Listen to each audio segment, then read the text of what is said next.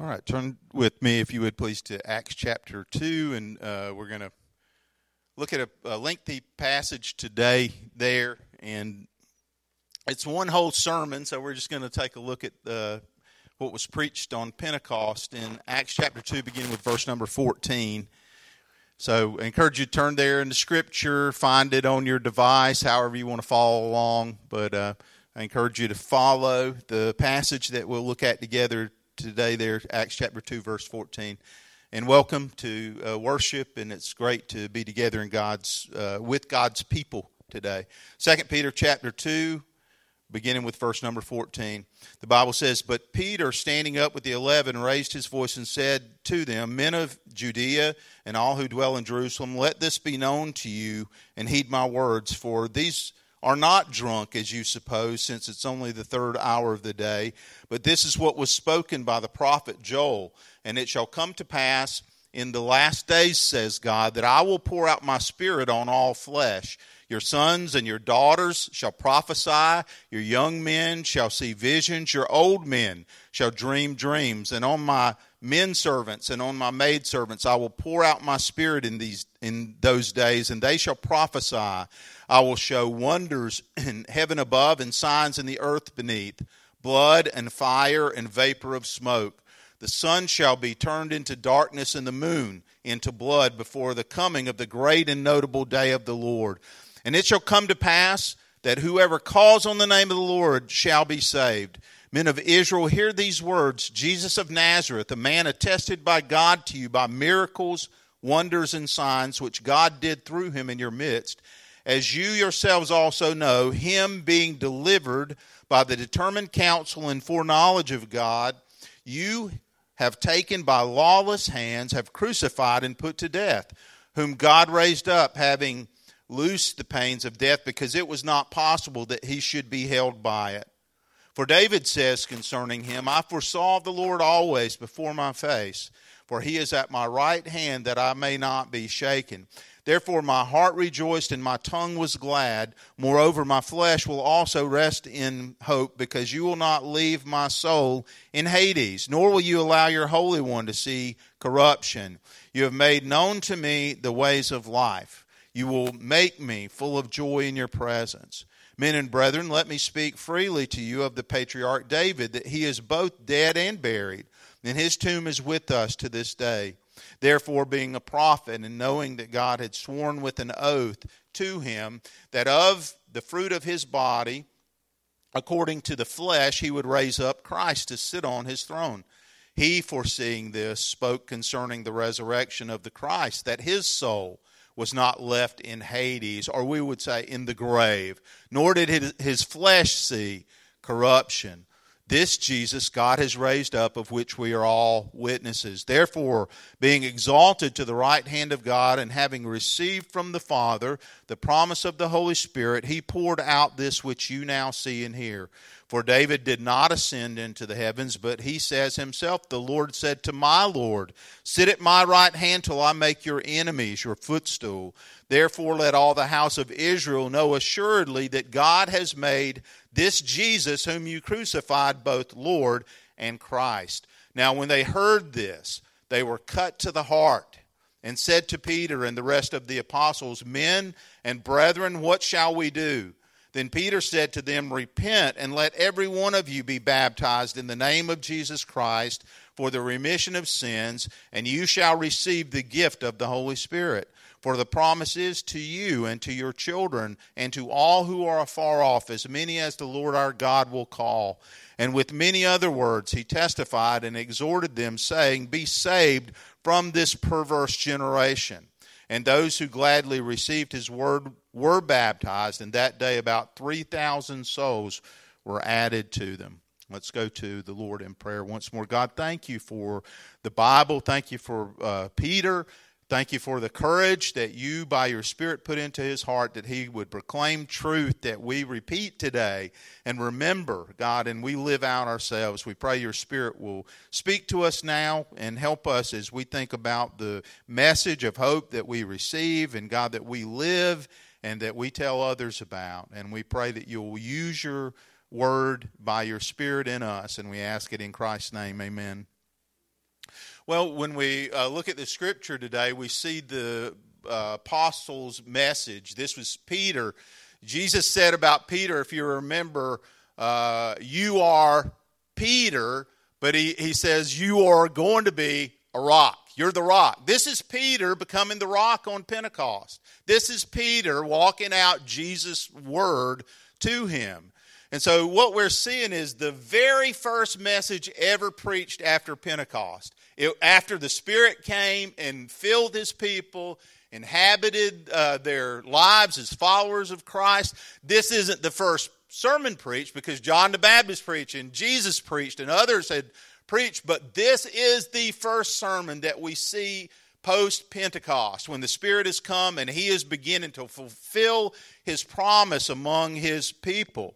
It's Peter becoming who Jesus predicted that he would be, a leader among the apostles. And when we continue in Acts, we're going to see that Peter plays a prominent part in the work of the message and the mission of the church. It's interesting to understand what the Holy Spirit was saying post-Pentecost through the apostles to these travelers who, we looked at this last week because we're going verse by verse through Acts, and we saw that people had come from all over the ancient Near East to Jerusalem. And some people said over the 4 feasts that would occur in Jerusalem, there were millions of people. There were normally about 200,000, 300,000 people in Jerusalem. But for the feast, millions of people would migrate there to worship at the temple and to observe the feast that God had commanded. And here it's Pentecost. And the Holy Spirit has come and is empowering his people. And so we think about what are the teachings of the apostles, because the beauty of Christianity is that it doesn't have to be reinvented again and again and again. God has given us a timeless word that's always relevant. And so when we think about what the apostles taught, these are some of the important reasons that we keep coming back to these very basic essentials of their message. For one thing, the apostles' teaching is our standard for doctrinal accuracy. How do we know what to believe? You know, there are sects and religious groups that were born in North America who believe that inspiration is open-ended and that the authority for faith and belief is malleable and it can change and be altered. But Christians say there are 66 books that God gave us. The canon of Scripture is closed, and everything we know about God, He's given to us complete and entire. And its authority has been spoken to us. We don't have to rethink it or change it, because God is eternal and timeless, and He is Lord. He is the authority for everything. God doesn't change His mind. He said, I'm not a man that I have to change my mind. I change my mind all the time. God doesn't. He says, I'm not a man. I'm not a human. I'm not fallible. He's infallible. He's perfect. And when God told us what we needed to know, He has given it to us eternally. That is a rich, rich blessing in our life. To know that there's an anchor that we can cling to every day, every moment of every day. And so the apostles' teaching sets healthy limits on theological innovation. That's one important truth, that when we think about, okay, what is our faith? What's the basis of it? How does it hold together? How do we hold together? We don't have to have innovation. It is constant. God gave us His Word, and theology has boundaries and limits that are defined by God Himself. And so as we keep going, it's complemented by biblical epistles. We think about what the apostles taught.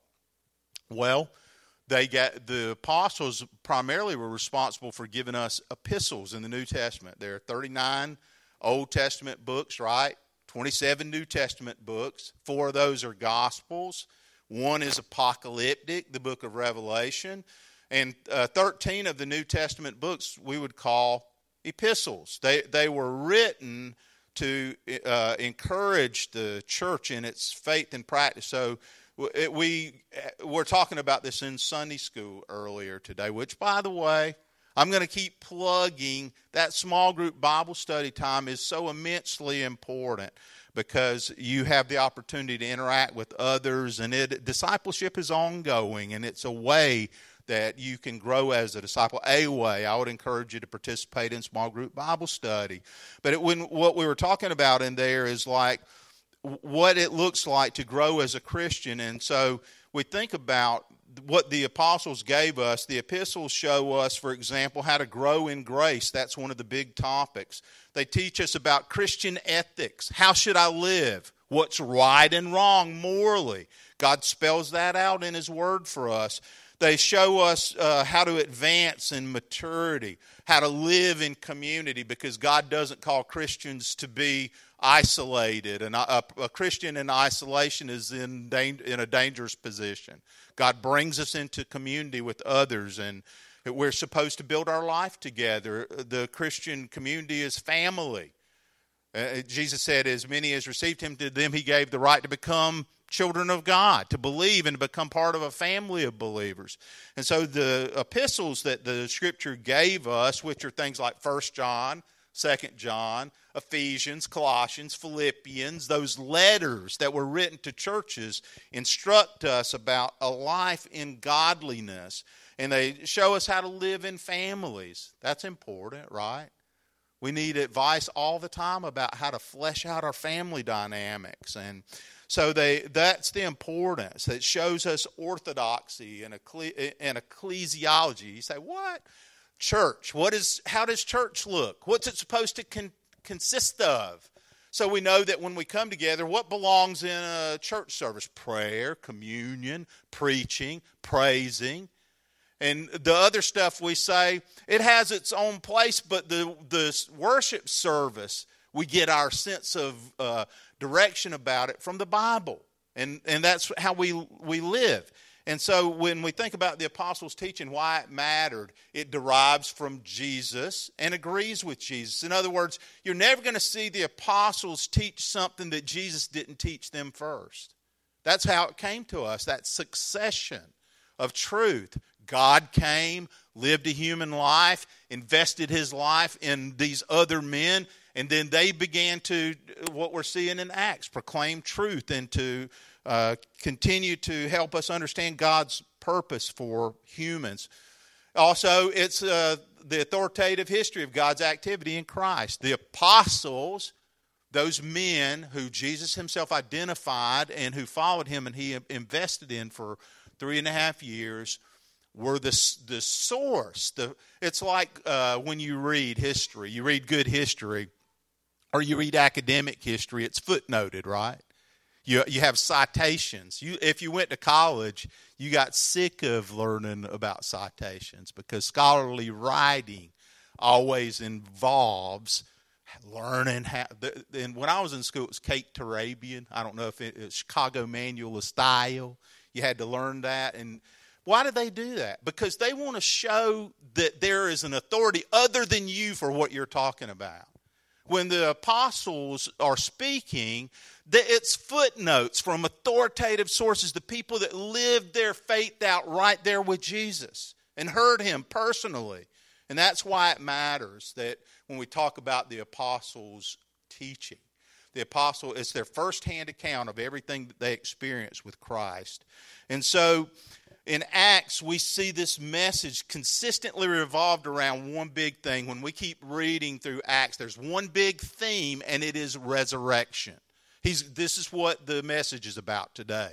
Basically, Peter stands up in front of this group of people, and he says, we worship a resurrected Messiah. God's answer has come, and we're here to tell you there is no other hope or message or person who our salvation is in except for Jesus, and He is alive. So He stands up at this great festival day, and we saw before that the people they heard the sound of the Spirit come, and they heard these people speaking in different languages, dialects, and they're confused as to what is going on and perplexed. And Peter says, he stands up to give clarity. He says, these people are not drunk as you suppose.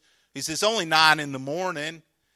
He says, but this is what was promised. to us by God. And then this chapter is going to be Peter preaching an expositional sermon. That's what he does. He takes the Bible and explains the Bible. That's what he's doing in this message. And so when we look at the parts of the scripture today, we'll see why it's vital to understand and align our faith with this ancient message. This message that we're looking at is 2,000 years old, and it's older than that because he takes the prophets, David, and he takes the prophet Joel, who existed even, David was over 1,000 years, or about 1,000 years, and Joel was hundreds and hundreds of years before Christ. So we're looking at almost 3,000 years of history, and yet it gives us the defining idea of what our faith is still today. So in the message, what we can see is, first, that faithful apostolic preaching focuses on the Holy Spirit's work. He's going to say to them, this is what's actually happening here.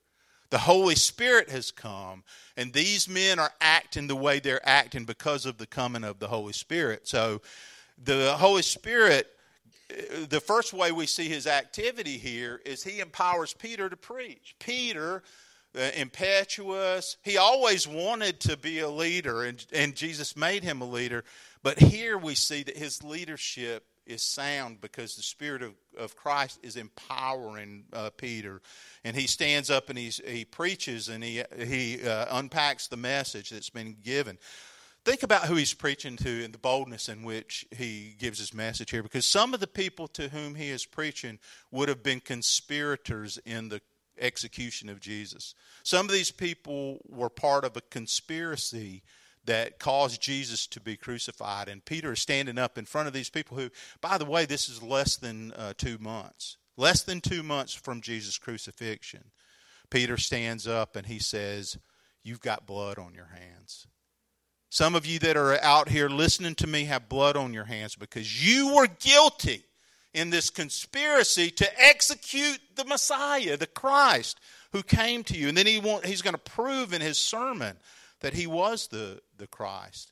And we think about faith in our day, that it should be costly. If our faith isn't costly, I doubt it's a biblical faith. If it's not costing us in some sense, I doubt it's a biblical faith, because their faith was costly.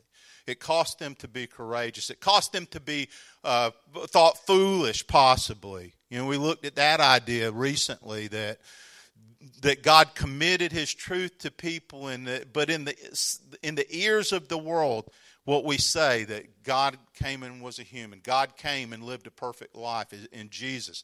That God gave himself, that God was raised from the dead. That God ascended visibly and physically through the clouds. To people in the world, that sounds like lunacy.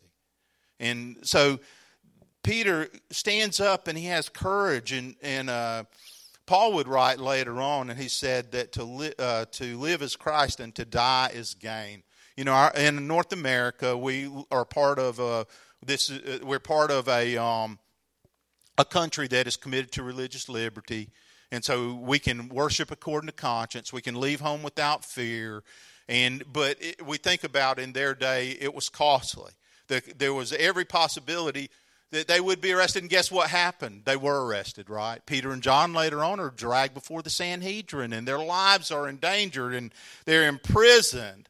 And this happened again and again and again. But our faith, is probably not going to cost us in that way. I've said before, in North America, we experience what people call soft persecution.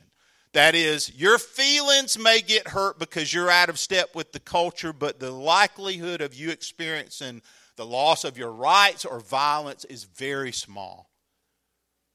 So, to me, it's even more difficult in some ways for us to live out our faith in a society like that, because it's easy just to sort of blend in and sort of be like a chameleon. But the Bible calls us to have an outstanding, visible, obvious presence for Christ in our society. The Holy Spirit's work was prophesied by Joel, and this is a good part of the passage that we're reading here. In a lot of translations, like mine has this portion italicized and referenced. I don't know if your Bible is laid out that way, but this is certainly what we get to, is that Peter, when he starts to preach, he says the Holy Spirit's coming, and what you're experiencing was prophesied by, we call him a minor prophet named Joel. Minor has no bearing on his importance. He was important. It's that he wrote a smaller book. He didn't write a big book, so they say, well, he's a minor prophet because his message is shorter, and usually that's what minor prophets you see, is that they're preaching. And so we think about what he's talking about here. I think what we can see is that it occurs on two levels. On one level, he's describing for them what happened when Jesus came and the Holy Spirit came. On another level, he's talking about the day of the Lord. The day of the Lord has to do with the end of the world and judgment and the end of history and Christ's return.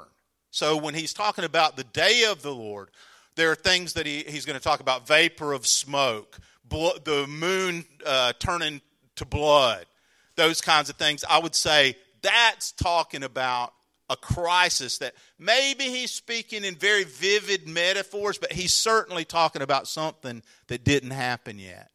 But a good bit of what he talks about, we can say, has already happened. It happened in the first century when Christ came. And so these last days are the era between the ascension of Christ and the return of Christ. That's how I understand the last days. You are living in the last days. There is nothing in God's prophetic timetable that interferes with Jesus' return. That's how I read and understand the Bible. We live in this era where Christ could come as a thief in the night, the way he puts it in Scripture. He could return for his people.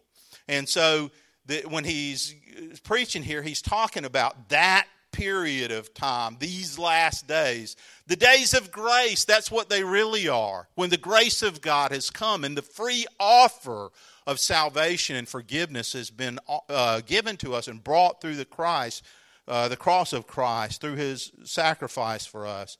So some people were skeptical as they listened. We've seen that already. But here's the reality. We got here somehow, all of us. We are going someplace, all of us. We got here somehow. We're going someplace. And life has a meaning that the Bible explains and that God assigns. God assigns meaning to life. So we're trying to understand, we talked about this in Sunday school too. What does life mean? What's it for? What's it about? God assigns meaning to life. And God says this is his purpose for every person, that we receive eternal life as a free gift, that we live in connection to the one who created us for himself and for his glory. So Joel shows us about the last days, but also many of the signs that are mentioned by Joel, as I say, occurred as evidence of Jesus' first advent, the coming of the Holy Spirit. Some are yet to come. But Peter shows us in his preaching that the precedent for what is occurring can be found in the Old Testament book of Joel. That's important to his audience. He's preaching to a group of Jewish people who speak different languages. All these people who have come primarily some were God seekers, they would say, but they all came to worship at Pentecost. And so he is preaching primarily to a Jewish audience that consisted of people who spoke different dialects. But they all came here. Judaism brought them to Pentecost for worship. And so when he preaches, it's important for him to lay a foundation for them that says, listen, what I'm telling you about is not something that you can't find in your Scripture. He says, what I'm telling you about, Joel spoke about hundreds and hundreds of years ago, this coming of the Holy Spirit. So look at the Scripture there and see what he says. In verse number 17, and it shall come to pass in the last days, says God, that I'll pour out my Spirit on all flesh. Your sons and your daughters shall prophesy. Young men shall see visions. Your old men shall dream dreams. All you have to do to understand what he's talking about is read the Gospels, and you see, who did God show up and speak to? Mary, right? The mother of Jesus. Elizabeth, her cousin. They did exactly what the Scripture says here. They spoke. They who had visions? Joseph had visions, right? God was saying to them, look, I'm doing something incredible. I guess if you were in a relationship and your fiance says, hey, I'm pregnant, but I've never been with a man, an angel coming to you in a dream and giving you some confirmation about that would be helpful to you. And that's what happened. So like when we read Joel is just telling you what's in the Gospels. You can go read it in the Gospels for yourself. That these people dreamed dreams. That they had visions that God was giving them. And all of it was about the arrival of the Anointed One. All of it was just God saying, look, I've broken into history. I've come into history in a way that in all of mankind, this has never occurred before, that God would become a man, that God would be born through the womb of a virgin, that God would live life to be about 33 years old. So he's given affirmation. Like already God has told you about this in the book of Joel. That's what Peter's doing in his preaching here. And the signs that he talks about we can see in the Gospels for the most part. And he says, going on, I'll pour out my Spirit in those days and you'll prophesy, and this is occurring now. He says, I'm explaining to you what's going on now.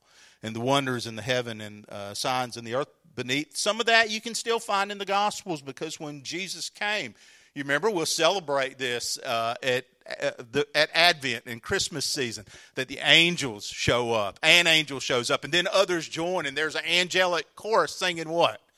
Glory to God in the highest, and peace on earth, goodwill toward men. So what he's describing here, sometimes we'll read Scripture and we're like, is that? No, a lot of this has happened already. When you read the narrative that the apostles gave us in the Gospels, we see that this is happening. And then, as I say, aspects of this, I think we would say, denote something that's going to happen in the future but has not happened yet, that God is going to culminate history, that he is bringing history to a conclusion. And when he does so, he'll come as a righteous judge. And we will be divided, the Scripture says, sheep and goats. Those that have responded to Christ, those who have not. Those who have lived faithfully and worshiped to him, those who've rejected and denied him. That God is coming to judge. He is a judge. He's loving. He's done everything that he possibly can to make a way for us to be delivered and saved. But there is a day that's coming. The day of the Lord is heavy with God's judgment. It's heavy with finality, and with us being in a position to know where we stand. And so he talks here also in describing what Joel's message was, that God's faithfulness and kindness appear here.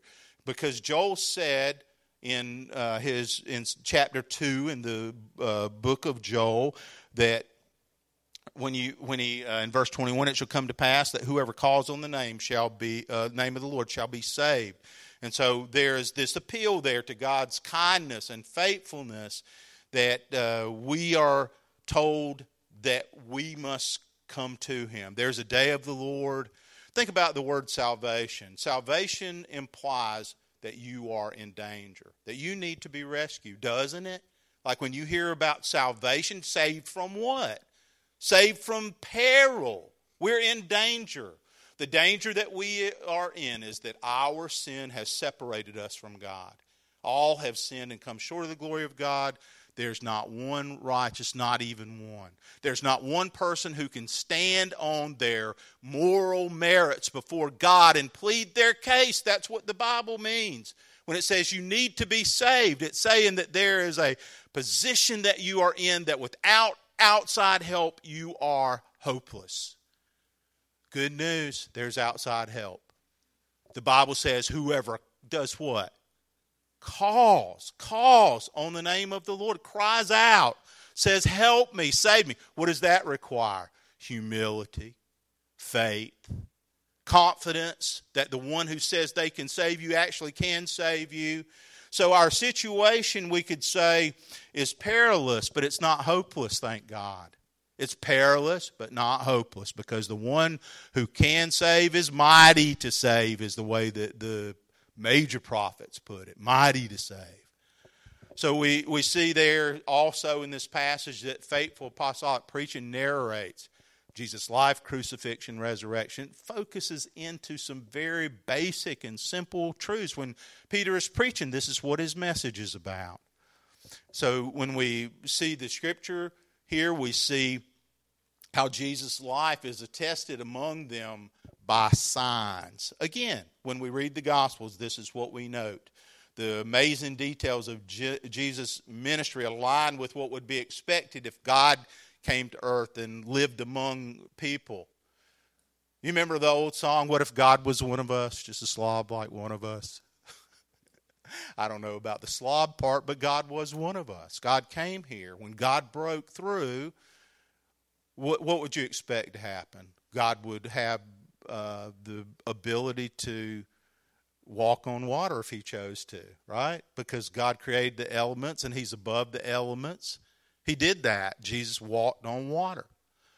He created this system of natural laws. These are the things that the gospel tells us, that the Gospels tell us that Jesus did. That Jesus walked on water, that Jesus raised the dead, that he, outside the tomb of his friend Lazarus, he cries out to him, "Lazarus, come forth," and he comes out after having been in a tomb day upon day upon day. Right? They say, "Hey, we don't know if this is a good idea because he probably is stinking now." But Jesus calls Lazarus out, and they unwrap him and let him go because God's broken through. Jesus in front of the crowds, the multitudes, when they just got a few fish and loaves of bread, what does Jesus do? Multiplies the elements. Why? Because he created them, because he's the master of them. He's the master of the sea. When the waves in the Sea of Galilee get out of hand, Jesus speaks to them, right? And the wind stops blowing. And the sea calms down. Why? Because God had come. God had broken through. God was living among people. God was doing God things. That's what was happening. So when he talks about miracles, signs, wonders, we could go on, right? With the Gospels of seeing what Jesus was doing. And so we're talking about these things as creditable historic events thousands of years later on the basis of the apostles' testimony. That they saw this and they believed it so strongly that they preached and that the message spread all over and still spreads all over. Jesus' betrayal, we see in this passage, occurred by their hands and with God's foreknowledge, is the way that the Scripture says it in verse 23. His execution was recent. Peter tells the crowd they were complicit, some of them. And we think about that. They were either consenting to what their wicked rulers did, some of whom we think about the high priest and those that were in authority who were able to pass Jesus over to Pontius Pilate. Pilate, who had Roman authority to command that he be executed, but wanted to let him go. But they were insistent, saying, "You're no friend of Caesar if you allowed this person to go free." And we know that in it was all the sovereign will of God being fleshed out, that his Son would become for the rest of the world the payment for sin, that he would take upon himself our punishment and our sin debt. And so, but these people are present when the message is being preached, and we think about what he says, that everyone has a share in the blame for Jesus' sacrifice because everyone's sin necessitated it. Your sin, my sin, every one of us, our sin necessitated his death. And so what Peter said is true, was true, is still true. Then Jesus' resurrection we can see is the focal point of the preaching of the apostles, and especially this part of Peter's message at Pentecost. Powerful, he shows us that death couldn't hold Jesus. It was not possible, he says, that the grave could hold him. The one who created biological life entombed. The one who made the metaphysical reality of a soul, this invisible part of you that makes you a living being. The Bible says it was not possible that death could contain him. I love that. Isn't that powerful? There's no way the grave could contain Jesus. He was going to burst out in life because he is life. That's what he said about himself. I am the way, the truth, and the what? The life. Death has no power, no finality over him. Yes, he died, and yes, he was raised from the dead on a third day, because it wasn't possible for the grave to triumph over him. David prophesied in the Psalms about the resurrection of Christ. So that's the next italicized part in my Bible, at least, beginning at verse 25. He's citing to them. He's already quoted Joel. Now he's quoting for them Psalm chapter 16, verses 8 through 11. And he says, I foresaw the Lord always before my face. Now, this is David writing. And so this is where, in context, we go, who's David talking about? If you read the Psalms very much, I think that all the time. Who's the psalmist talking about? Is he talking about himself? Is he talking about somebody else? Because sometimes I think if you're talking about yourself, that is outside of my experience as a human. And I think if the Psalms are anything, they should be relatable to us as humans. These aren't super people except for Jesus. So sometimes when you read the Psalms, you see, the writer is not talking about himself. He's talking about the Messiah. And that's exactly what Peter says is happening here. He says King David's not talking about King David when he writes. He's talking about Jesus, who he knew would come as Messiah. And so the psalm writer, when he talks about Jesus, there's a lot that it contains. He's ascended. He's glorified. In the passage that we've read, the grave couldn't hold him. The Psalm's not just talking about Jesus, but his resurrection and his glorified form. Not talking about David, but Jesus, the Messiah, the promised one. And so these are the elements that we see in this psalm that's given. The psalm isn't about David, it's about Jesus. David understood there was a Godhead. Look at the scripture there, because sometimes people misunderstand God's nature, but David, when he wrote this psalm, understood very clearly. He says, the Lord said to my Lord, sit at my right hand till I make your enemies your footstool. So think about what David is saying. He says, the Lord, who is that? He says, the Lord said to my Lord, sit at... so he's saying, Yahweh, God, said to God the Son, sit at my right hand till I make your enemies my footstool. So David understood that in God's personality, he doesn't talk about the Holy Spirit exactly in this passage, but he certainly says there's Father, there's Son. There are two Lords, both of whom are Lord, that he's referring to in this passage. And so he is explaining to us, even in the Psalms, the triune nature of God, the personality of God. Sometimes people will say, the word Trinity isn't in the Bible. Well, it may not be, but the idea certainly is. And this is one of the places that we see at least an aspect of it, that God in his person, the way God defines himself is that he exists in three persons. And this is one of those places that it is very clear that that's what's being said. So he shows us that. It's a very pregnant little phrase. And then David shows the Messiah's triumph over his enemies. And it's a good idea to say, well, who are those people? Who are his enemies?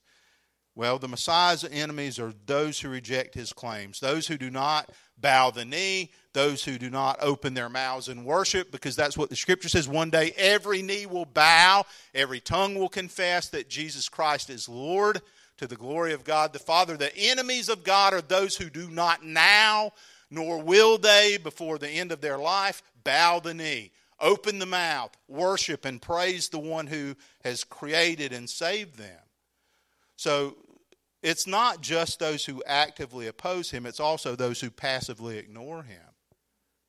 You know, we think, I'm not an enemy of God. Jesus says, whoever's not with me is against me. Whoever doesn't gather with me scatters. That's what Jesus says. It's not only active like atheists or people who blatantly blaspheme. He says, no, it's also those who passively ignore salvation that would be enemies. The Scripture shows us also that faithful apostolic preaching calls for a response from those who listen. That's what happens in the very end of this passage, is that the people recognize themselves in the message that's being preached, and they ask, what should we do? So there are some aspects of that. The one thing we see is that the message convicts them. It pricked them. They were cut to the heart, is the way it says it in verse 37, and said to Peter and the rest of the apostles, men and brethren, what should we do? They were convicted. And then they asked a very appropriate question, what should we do? And Peter explains that. I think here's a problem for people. This was a problem for me until it wasn't. It's like I could come to worship with other people and participate at a certain level, but I knew that there was a response that was required of me beyond my simply participating in a public worship service, and that was to yield and surrender my life to Christ. And so I think often people will hear but not completely respond, not surrender, not yield. And that's, of course, incomplete. These people have the right idea. What should we do? They're open. So it convicts us, but it also converts us. That's the power of God, the miracle of regeneration. Here's what he says to them. Here's what you need to do. Repent. What does that mean? To change our mind. To change our mind. That's exactly the thing it's wrapped up with. But not just a change of mind that leads to a change of action. An about face. It's a redirect. It's like I've been living life with only me to inform and be the authority, but now I recognize there's an authority greater than me, and I yield, I give up, I stop my rebellion. That's what Paul was told. He's like, it's an archaic phrase, but he was asked, why are you kicking against the pricks? And he would understand what was meant. It's like the way that an ox was guided was they had a stick with a sharp pointy thing on it, and you poked him with it, because he was stubborn and he wanted to do his own thing. But that sharp object got him going where he was supposed to go.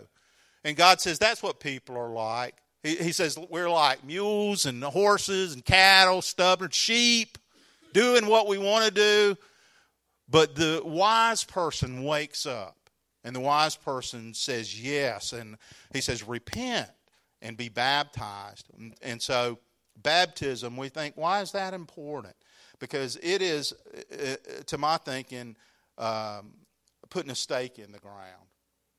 It's publicly identifying with Jesus in obedience, because Jesus said we should be baptized, and the apostles say we should be baptized. And listen, this water, when we fill up that baptistry, comes from a well that's in a pump house on the other side over there. The only thing that makes it sacred is the idea that's involved in it when you do it. You fill up that baptistry and it's water, probably cold water, okay, honestly, but not, like 40 degrees. But when you get into that water, it's not magic. The thing that makes it meaningful is the attitude in the person that goes down those steps into baptism and allows themselves to be immersed and to come out. Because in the attitude that a person is exhibiting or expressing, we are saying, bye, old life, hello, new life.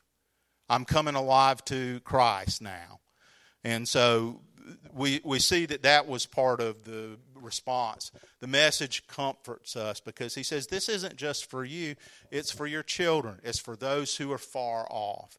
And so the message of hope that we have is for anyone the Lord has called. That's the tense in the passage. It'll come to pass that whoever calls on the name of the Lord shall be saved. When we come to Christ, there's this incredible miracle taking place. I wish I could explain it better. You know what students in seminary argue about all the time? Election, predestination, how salvation works. I used to joke, like I went to a Southeastern Baptist Theological College and seminary. I said, if you threw a rock at a pack of students in the lunchroom, you would hit somebody arguing about the sovereignty of God and election and predestination and all those. Why? Because it's an incredible mystery. I don't know how it works. I just know that it works. I do know that. I know that God can take a heart of stone and make it a heart of flesh. I know that God can take somebody rebellious, going their own way, living their life on their own terms, and turn that person so that everybody around them goes, what happened to them? That's not the same person I used to know.